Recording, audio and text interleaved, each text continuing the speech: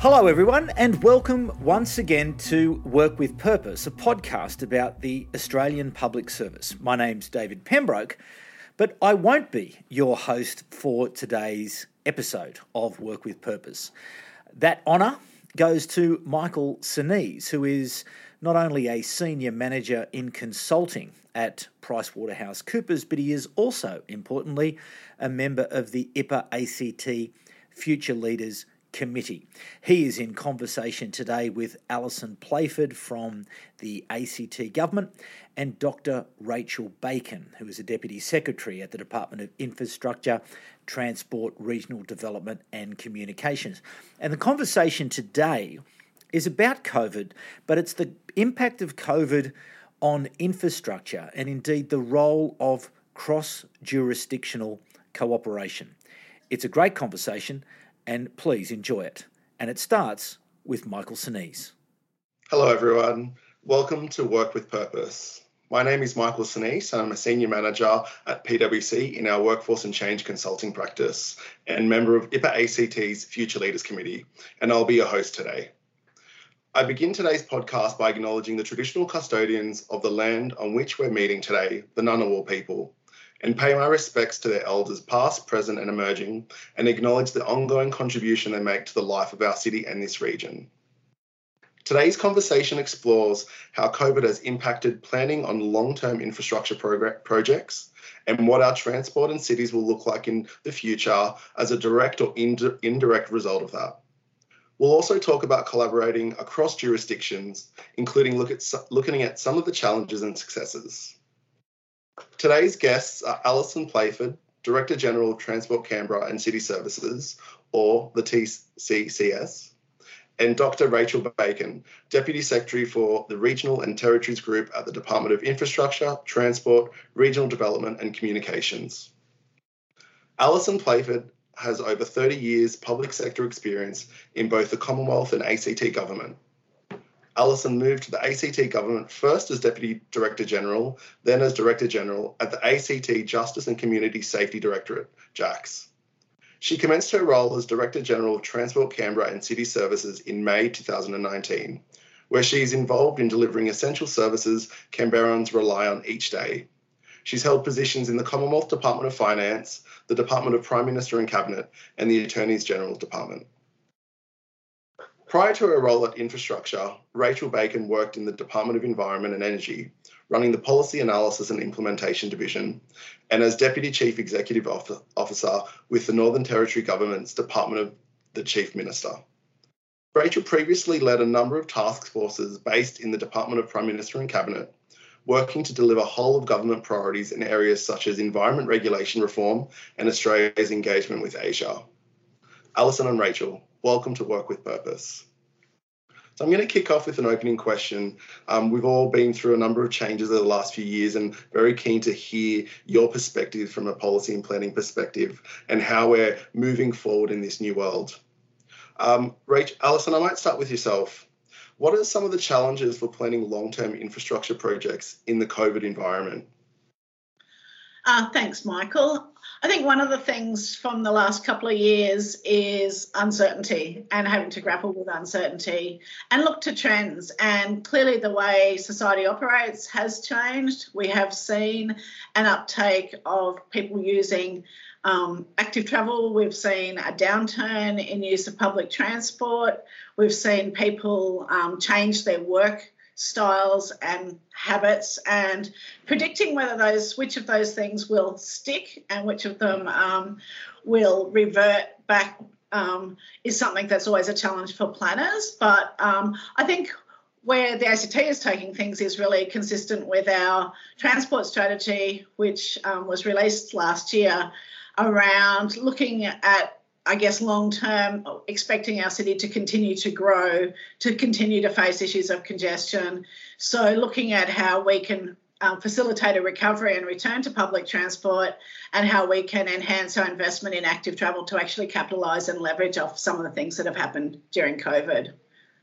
I guess the other thing I'd just add is one of the other challenges is just the global market that we're delivering infrastructure projects in. And we saw some very welcome investments from the Commonwealth Government last year in a range of infrastructure projects, and also by state and territory governments as well. And that has led to record levels of infrastructure developments in across Australia, and that's been fantastic for the economy and keeping the economy going during this period of COVID. But we are now facing challenges in terms of market and supply chain issues where we rely on a lot of products, etc., and specialists as well from overseas and other jurisdictions.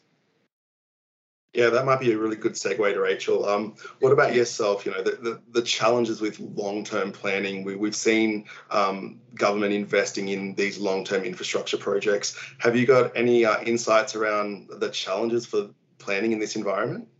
Yeah, and it's a really good point, Michael, and just building on what Alison said, I think when COVID hit, we kind of slipped into a bit of an abyss of the unknown, really. Everyone was talking about the U-curve, but no one knew how deep that U would get and how wide the bottom of the U-curve was before we'd start kind of coming out the other side of the pandemic.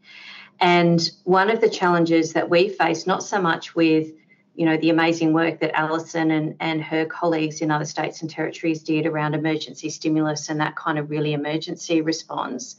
One of the things that was a big unknown for us, both in the regional space and also with my hat running us with the cities division in my group as well, was what are the medium to longer term trends here? Like, what impacts is COVID and the impacts of responses to COVID around lockdowns and restrictions? What impacts are they going to have in the medium to longer term? And because it's a really unknown area, one of the challenges, I think, when it comes to planning kind of post your stimulus and emergency response phase is what's your data? Like, having not had a global pandemic for 100 years, a lot's changed in 100 years. How do we actually plan for the unknown in terms of what impact COVID and the responses to COVID are going to have in 6 months, 12 months, 5 years, 10 years time? So we actually did a really rapid but very comprehensive piece of data analysis where we looked at a whole range of data sources to figure out what are the trends that we think are going to flow from COVID in the medium term, and then which of those trends might be sticky. In other words, out of all of the things that we're seeing at the moment that's happening in the data that we can get hold of quickly, what are the trends that might be a blip, because as soon as lockdowns ease or we get to a certain level of vaccination in the population, some things might revert to as they were pre-pandemic.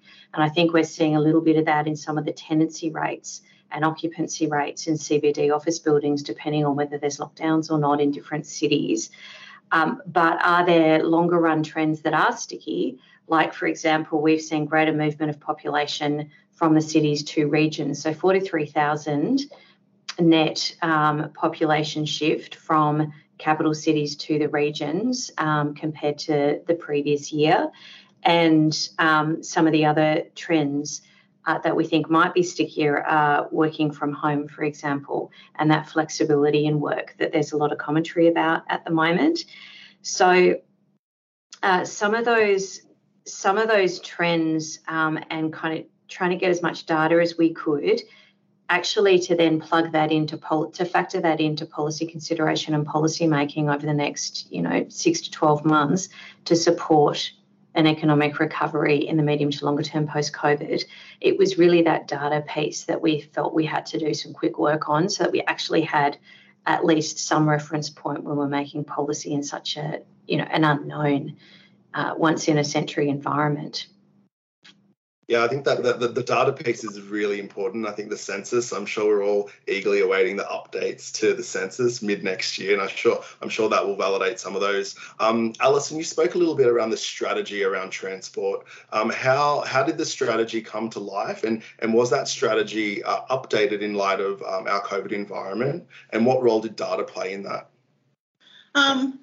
Well, the strategy actually was something we'd been working on well before COVID hit, but it was really timely to focus attention, and really it fits with a number of other strategies that the ACT government has around planning, around climate change, and they're probably the two key ones, but looking at how we can see things holistically. But we did look at what was happening in terms of road usage, etc., public transport patronage, etc. But we were trying to look to the long term. This is a long-term strategy, and looking to, again, what Rachel talked about and what we think will happen to Canberra's population longer term, and some of the things that we have planned in terms of key infrastructure projects, which really are supportive of public transport and improving active travel and access, and a little bit more focus on, I guess, the placemaking. And, you know, when Rachel talks about regional, she means something very different to when I talk about regional in an ACT sense, which is very local. But Canberra has always, to an extent, you know, focused on that placemaking and, you know, the different town and group centres and different districts, and thinking about our transport needs at a really local level as well as a holistic ACT level has been really kind of key to the transport strategy, which really fit in well with, I guess, COVID and what we saw with people changing their work and their shopping and other habits, and very much more focused on their local and regional areas. And that's, we think some of that there will be some long-term trends. So that's really guiding, I guess, our investment decisions going forward. But as I said, it's also guided by our longer-term planning strategy and climate change strategies, etc., which do point to moving people back onto public transport. So underneath our transport strategy, we have actually developed a COVID recovery plan. We started to implement it towards the end of last year, and of course have had to, and into this new year, got a little bit off track for a little while, but we'll be dusting that off again and looking at how we can attract people back to public transport in particular, and providing, I guess, confidence about the safety of that as a mode of travel, because we think that is really key to what the future needs to be in the ACT, where not like the big cities of Sydney and Melbourne, we don't have the existing congestion issues to the same extent, but we do certainly already have pinch points. And with major infrastructure planned in the centre of our city in coming years, we really want to give options for people in terms of how they travel around. Yeah, that's really interesting how you've had to pivot with the recovery plan a couple times. What does recovery look like for ACT transport services? As I've talked about before, the first thing really is instilling that consumer confidence in the service. And there's a range of things that we implemented during COVID around cleaning schedules, around social distancing, around providing check-in facilities on all of our buses. Our 467 buses each have a unique check-in code. Around mask wearing instructions, around cashless service, and so providing that kind of confidence and safety. And it's been interesting, you know, we're only a couple of weeks out of lockdown in the ACT. We are seeing a student-led resurgence back onto public transport, which does speak to, I think, a broader public confidence that parents have, and it will be interesting to see. It's very early days in terms of data on that at the moment. But really, the key to our strategy is around building that confidence, but also providing a lot more information to, I guess, non-public transport users across the ACT around what services we do have available and how it can be, I guess, a attractive alternative for them to do what they need to do. That's probably the other really key thing. And we're very conscious of that. As I said before, we've got some really major infrastructure developments happening right in the centre of our city with the raising of London Circuit and the next stage of our light rail over the next, 5-year periods, as well as a range of private developments that will be happening in the middle of the city. So we are anticipating some congestion issues in the city, and our transport recovery strategy for COVID actually has an eye to looking at how we can mitigate some of the impacts for Canberrans, while some of that really key long-term infrastructure that we talked about in the first question actually gets delivered. Yeah, and Rachel, I guess we're hearing from the local view around congestion and transport and where the future investment is at a local level. What about from a national perspective? How have we seen any changes to planning approaches or considerations with those population trends? Yeah, it's a good question, and probably one a bit more for my infrastructure and transport colleagues who would be spending more time kind of thinking about those issues. But I guess in terms of, from my perspective, from that kind of regional cities perspective, part of it is about how do we back in some of the trends that we've been seeing nationally. So, those trends around more people moving to the regions, less people moving from regions to cities, and also a greater proportion of families moving to regions as well, which you can kind of get if you've got families stuck in an apartment or a house with not much backyard during lockdowns. You can kind of understand why there might be a bit of a desire to move either to places like Canberra where there's a bit more space or to regional areas.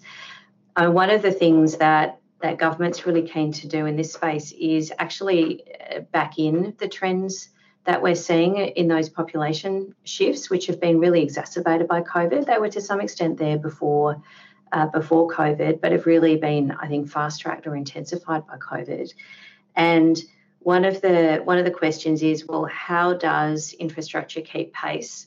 If you're getting more people, shifting to regional areas, which is a good thing for a range of reasons, including, I think, from a national resilience perspective and also from an economic growth perspective in regional Australia, what do you need to keep pace with those trends? So I think we've seen quite a lot of commentary from people in the regions, from stakeholders in the media around housing constraints, for example, in regional areas, as well as some skills constraints. From a national perspective, I think we're looking at how we can back in states and territory governments to kind of keep pace with the demands when it comes to infrastructure planning. Some of the things that we're talking about in a couple of our city deals, for example, is how do we support state and local governments to keep pace with things like the housing planning pipelines, for example. And you've got, some kind of architecture in the Commonwealth, for example, in the housing space with loan facilities and things like that. So I think in part it's how do we keep pace with changing demand and population shifts. Alison's point about kind of focusing on Canberra and that's the remit, particularly I get it with the public transport system. That kind of broader regional picture, Canberra is a really integral part of a broader region that stretches, to the Snowies and then down to Eden and that part of New South Wales, where there's really good cooperation, I think, that I've observed between the ACT and New South Wales governments, thinking about the Canberra region and Canberra as a really important kind of service hub within that region. So from the Commonwealth perspective, in that regionalisation space, it's how can we work better and align effort better with state and territory colleagues, with local government colleagues in the other states, and kind of make sure that effort is aligned so that we can keep pace with changing demographics and changing trends in terms of economic growth, and make sure that planning efforts are aligned to that. Yeah, you spoke about that. Also, I was just going to jump in there with Rachel's observations around Canberra as a region. I really think COVID made it really clear how much Canberra and the ACT actually has seamless borders with New South Wales, and much of our key important, critical, essential workforces are actually located in New South Wales.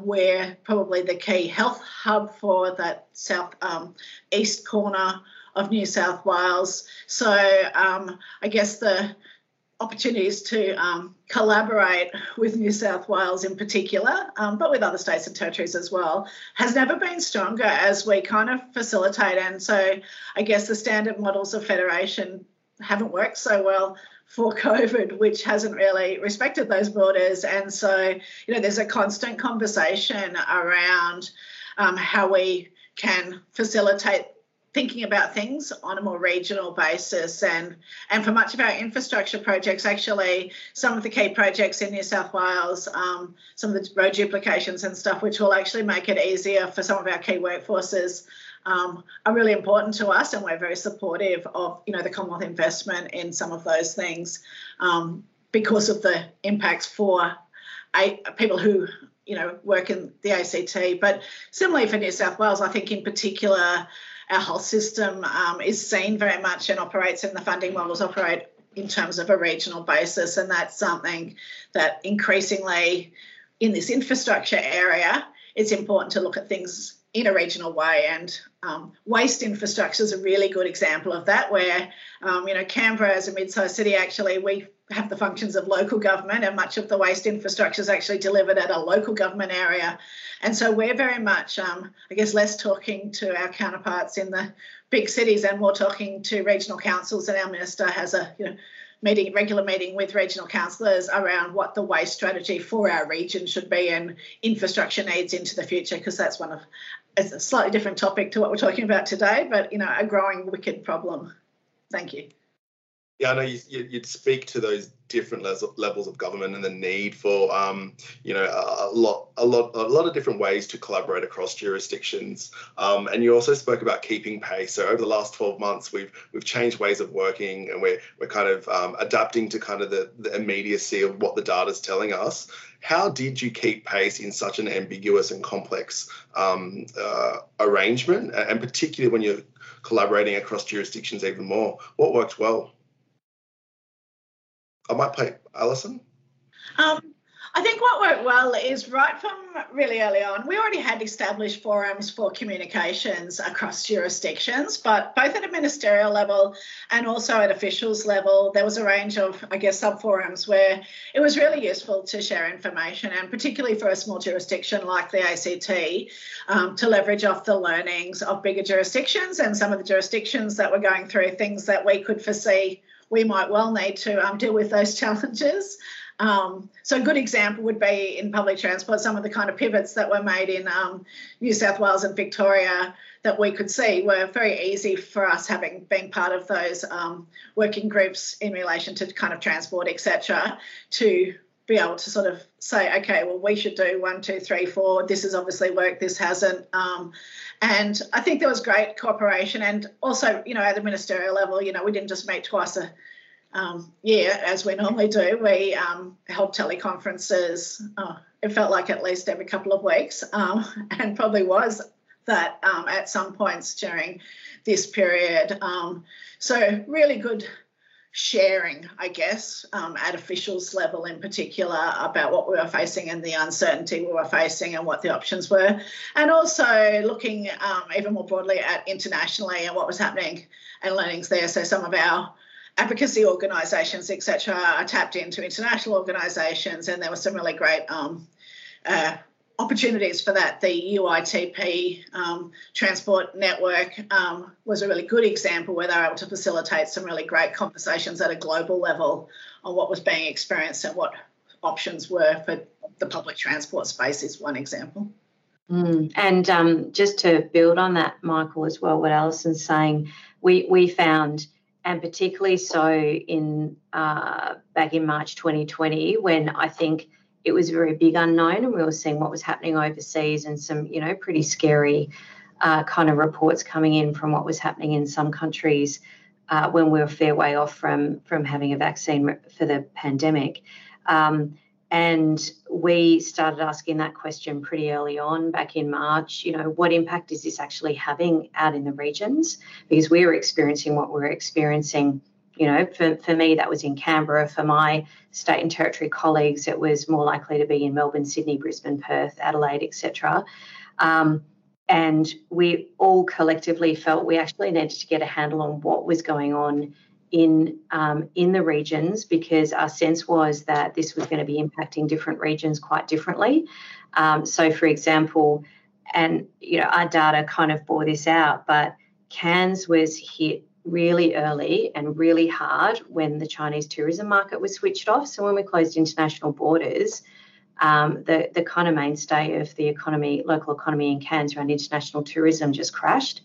One of the things we found also is that when China locked down, you had like lobster crayfish fisheries, like around the bottom of South Australia, kind of really impacted because they couldn't actually ship their product to China for, the big New Year celebrations is when they shift a lot of their product with quite, just-in-time supply chains. So we kind of said with our state and territory colleagues, we actually need a handle on what's going on because it's going to look different in different places. And if we actually want to respond with emergency support, we need to know what kind of support that needs to be and how we target it. And so it was actually one of the things I'm proudest of in my career, probably the way that I run a deputy senior officials or chair and support a deputy senior officials group of the regional guys across all of the different states and territories. And we basically set up a data project where all of our data experts did in about 6 weeks what I think would ordinarily probably have taken about 9 months to do. But we really pushed it and fast-tracked it and threw some resource at it, worked across jurisdictions to pull data. And out of that, we ended up with a really useful data tool that kind of plotted which regions at the SA4 level, so reasonably granular below the state level, what impact was COVID having in different regional areas, and it was off the back of that we were able to respectively take what we'd worked on together and actually look at how to work that into policy responses, and that kind of then fed into, for us at Commonwealth level, fed into a pretty substantial regional budget package in the October 2020 budget. So that was a really interesting example of collaborating, between all of the jurisdictions, because we were all in the same difficult spot, all worrying about the same thing, but we all had different resources to bring to bear to help, collectively solve a problem of trying to figure out what's happening. So I think that was a really good example of some of that cross-jurisdictional collaboration that we worked in a different way. We wouldn't have ordinarily done that if we'd just been in a BAU world. It talks to that place-based policy making, and it sounds to me that COVID has fundamentally shifted the way that we approach some of these challenges. How much do you think that will stick and be changed the way that we do this into the future? And do you think it will help make more livable cities and towns? Rachel, I'm happy to have a first crack at that, Alison, if you like. It's kind of what I talk about with my team and ministers every day. I actually don't think COVID has changed fundamentally the way that we do place-based. I would say that there are 3 elements of place-based approaches. One is that you have the 3 levels of government working together, so you just kind of try and align effort across different levels of government. The second is listening to and understanding what the priorities are in a particular community. So trying to get a sense of what the community thinks about their priorities in a particular region. The other one, I think, is for the Commonwealth, this can be particularly helpful when we do this well, is actually joining up across the Commonwealth, because we're quite a large beast in the Commonwealth. And it's actually about what levers do you need to draw from across all the different portfolios in the Commonwealth Government to have those, again, working in a way that is coordinated and strategically directed effort as you're also joining up across 3 levels of government. So I think good place-based approaches will have some combination of those 3 features, whether we're in a COVID crisis or a COVID rebuild or a BAU scenario. The other thing that I don't think changes, whether you have COVID or not, is that different regions need different things, and a one-size-fits-all approach often will be the most efficient but won't always be the most effective in terms of generating outcomes.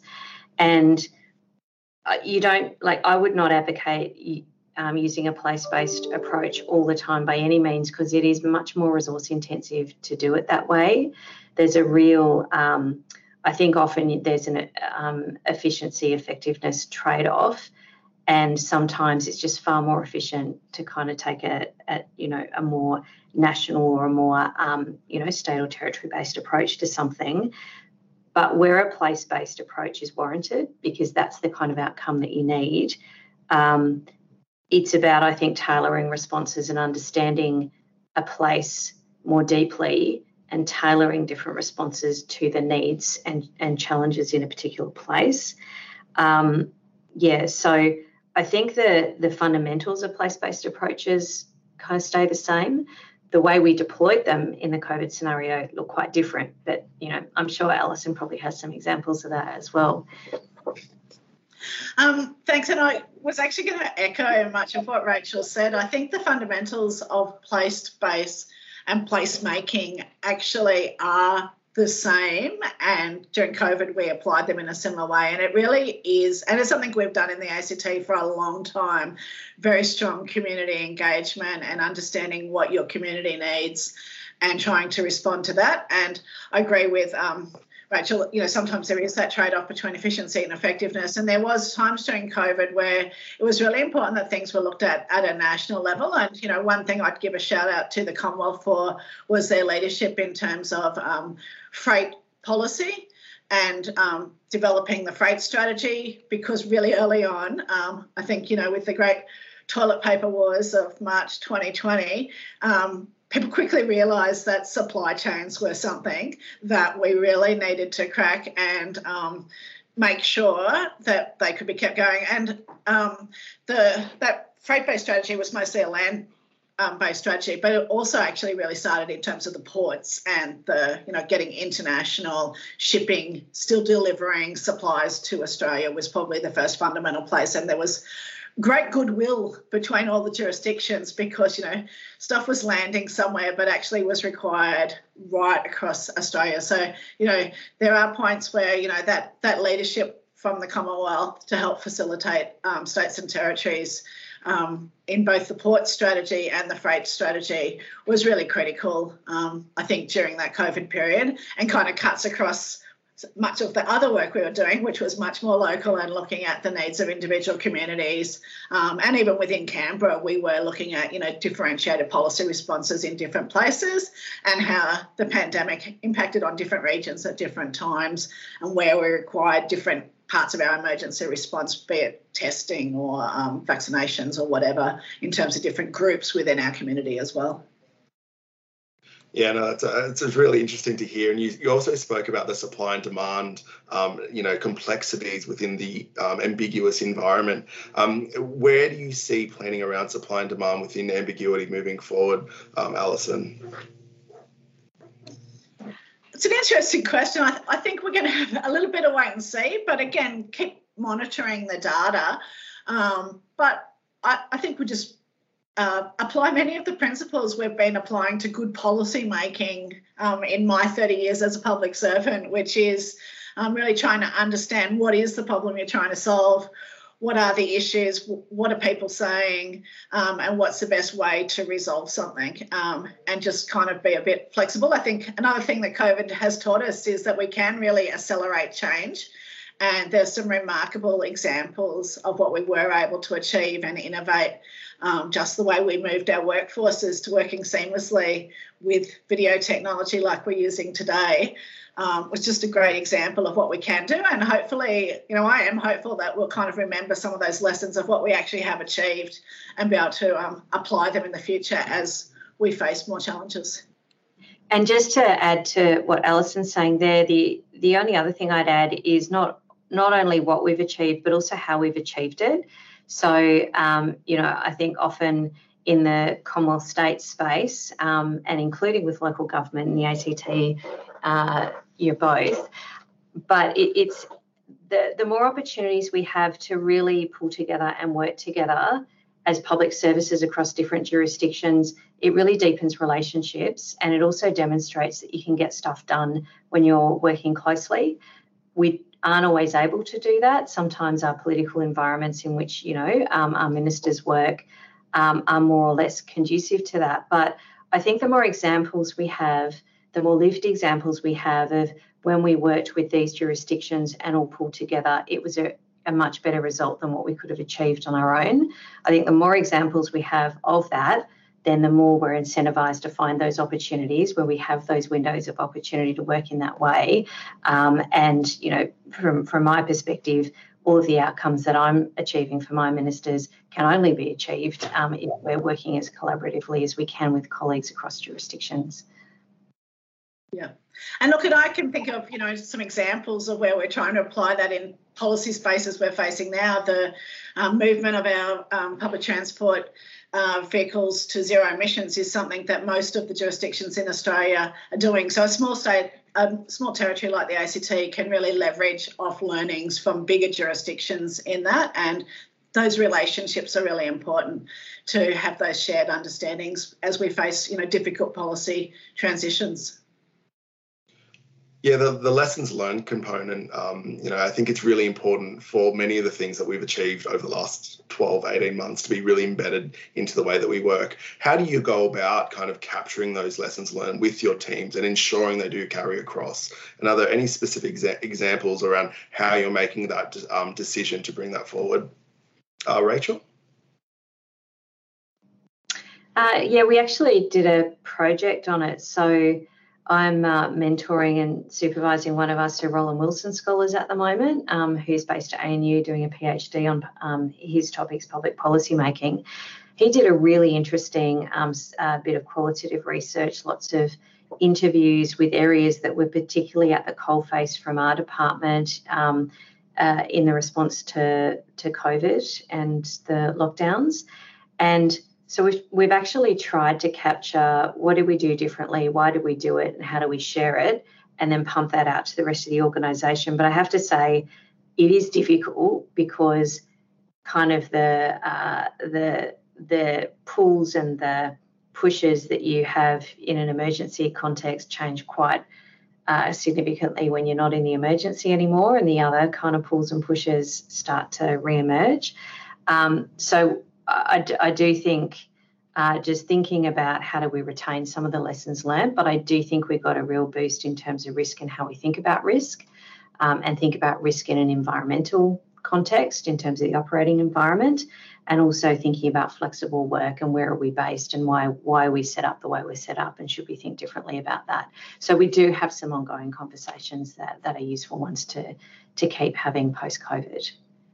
Yeah, sounds like there'll be some interesting insights around that PhD output. Alison, anything from your perspective? Yeah, look, the ACT government is also looking at what we can capture in terms of the way we've operated, and we have a range of projects that are emanating out of our central area in Chief Minister's Department, particularly around the flexible work and what our workforce would look like. We had started to move in the ACT Public Service to activity-based working prior to COVID, and very much thinking about how we can expand that across the whole of our office portfolio as a way to actually foster collaboration, but also capture some of the things that actually retaining some of the options around flexible-based work will make us a better employer of choice.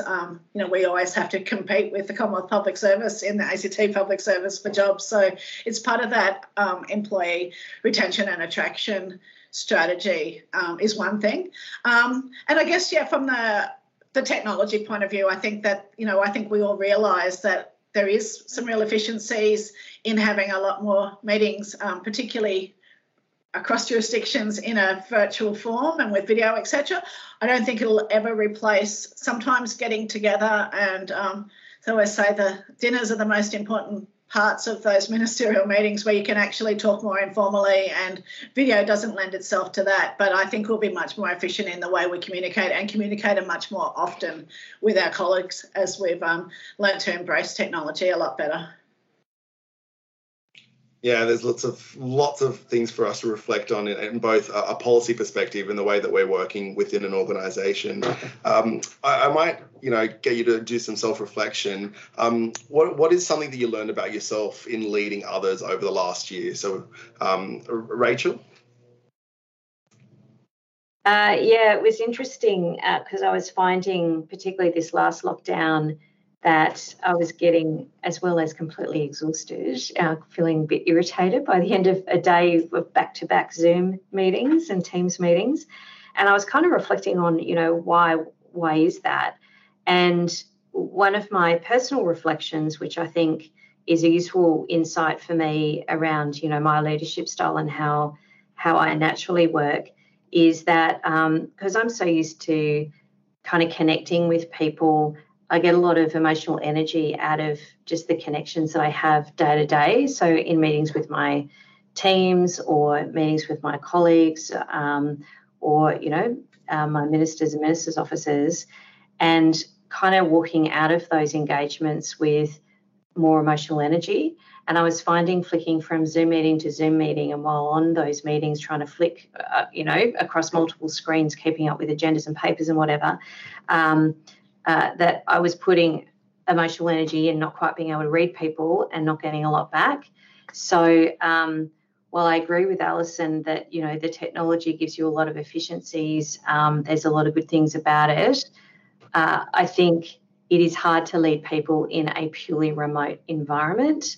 I think there's no replacement for that human contact and engagement that you can get when you're actually in the same space as people. So I think whatever flexibility we seek to retain going forward, thinking about different people need different types of engagement and how do we lead teams in highly flexible ways, but, remembering and recognising that a lot of us do get that emotional energy from the face-to-face engagement that we have when we can be in the same space. Yeah, and again, just to build on Rachel, a real lesson for me, which I sort of already knew but was just reinforced, is the importance of visible leadership. So of my 2,000 employees, actually over half of them were essential workers working, my 800 bus drivers, the people who clean the local shops, etc., are working all the time. And I made a real effort to get out last year and visit them in their workplaces and got really great feedback. And so it's something I'll take with me going forward, that importance of visible work leadership and trying to prioritise time for that real engagement with your staff. The other thing we did, just Alison's point reminded me, we also tried to inject just a little bit of fun as well, because, we had a lot of our staff who were just doing it tough, both almost full-time schooling as well as a really busy full-time job, as well as just dealing with, being in lockdown, which a lot of colleagues, particularly in New South Wales, Victoria, ACT, have experienced. And so just kind of remembering to inject a bit of fun with the virtual kind of Leonardo da Lockdown competitions and stuff like that. It is amazing how creative people can be in their own home in the space of half an hour with what they have around them and with an avocado. So, I think that the kind of human element and also just remembering to inject a bit of humour sometimes into difficult situations. Yeah, I think nothing can compare that connection that we do need as individuals and employees. And I agree, Rachel, there was the need to connect on that human level. And a lot of the HR research over the years talks to the need for people to have that purpose, but also the connection with their colleagues to really have that psychological safety and to able to deliver, what they need to every day. So that's been a really, really insightful conversation. So thank you for your candid comments. And it's been really interesting to hear around the flexibility that your organisations and you as leaders were able to apply over the last 12 years to deliver some really incredible outcomes. So I'd like to say thank you, Alison and Rachel, for joining us today. We have learned a lot about the important work you and your staff do to keep our cities and infrastructure growing and improving at a time when engagement with our external environments and the services you offer has been limited. So that does bring us to the end of today's Work with Purpose. Thank you to our listeners for joining us. And I'll say goodbye for now. Hope you have a good afternoon. So there you have it. A very big thanks to Michael Sinise, Alison Playford, and Dr. Rachel Bacon. To you, the audience, thank you for coming back once again and tuning in to Work with Purpose. We really do appreciate your ongoing support for the program. Work with Purpose is part of the GovComms podcast network. And if you would like to check out the GovComms podcast, type that name into your favourite podcast browser and it is sure to come up. It covers all of the latest information about government communications, not only here in Australia, but around the world. And if you do happen to come across our social media promotion for Work with Purpose, please, a share, a like, or indeed a review really helps the program to be discovered. And if you do have the time for that, we would much appreciate that. Thanks also to our friends and colleagues here at IPA and indeed the Australian Public Service Commission for their ongoing support in putting the program together. And if you haven't as yet had the chance to listen to the IPA APSC Integrity Series, please make sure that you do. It's hosted by Rena Brunsma of the APSC and features a who's who of the Australian public sector, having important conversations about the critical importance of ethics and integrity in being an Australian public servant. A big thanks as well to the team at Content Group for helping to put the program together, and a particular thanks to Annabelle Fife and Ben Curry. My name's David Pembroke. We'll be back at the same time in 2 weeks, but for the moment, it's bye for now. Work with Purpose is a production of Content Group in partnership with the Institute of Public Administration Australia and with the support of the Australian Public Service Commission.